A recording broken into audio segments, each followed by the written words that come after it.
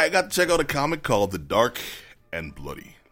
This actually came out just this past week. Now, dig this. The actual synopsis is guns, moonshine, monsters. There's a lot going on in the backwoods of Kentucky. Irish Gentry is a war veteran who returned from Iraq to find his options for supporting his family limited.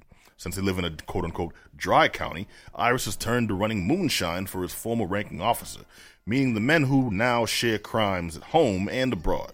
You see, back in their combat days, Iris's regiment got involved in something they shouldn't have, and now a deadly, otherworldly consequence has come looking for vengeance.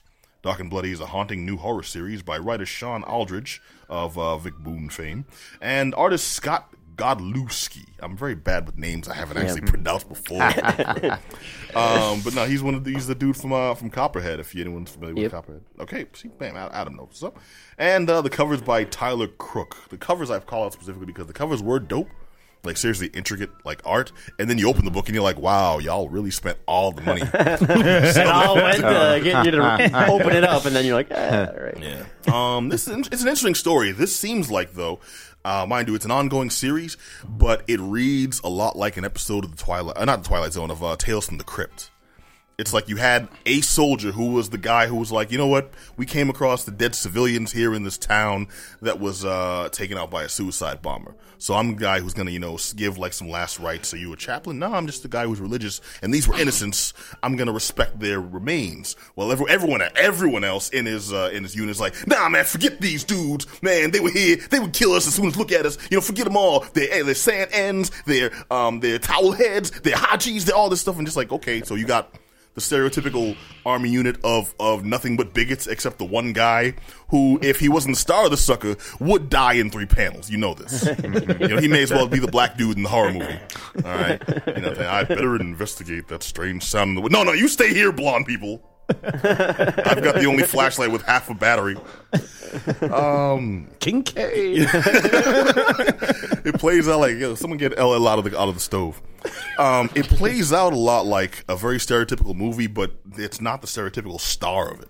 And it's a comic strip where it's like the nice guy surrounded by everyone else who's an asshole. His wife, asshole. His son, asshole. The people he sells to, assholes. The sheriff, asshole. It's like, okay, now mind you, this was just like, the start of the story. But you all are painting a very blatant picture to the point where once some of the actual quote-unquote horror happens, it's happening to assholes. Mm-hmm. So it's like you're kind of painting yourself in the corner, whereas if this is, you're following this by the numbers, I see where the story is going. Now, mind you, I wasn't jazzed about it to begin with. The setting is like out there in the woods. These really haven't been done well in the past. Besides, like, the Blair Witch Project, I can't think of a story that's really gotten that horror sense, that terror, that suspense. Maybe The Ring, I guess, which wasn't really set in the woods. Yeah. But so it's a hard thing to achieve, and I admire them for trying. But from what I've read so far, this doesn't seem like the story to do it. I'll give it at least 2 more issues because you got to give it a chance and see if it picks up. Sometimes they do, but as of right now, The Dark and the Bloody, I can't highly recommend it.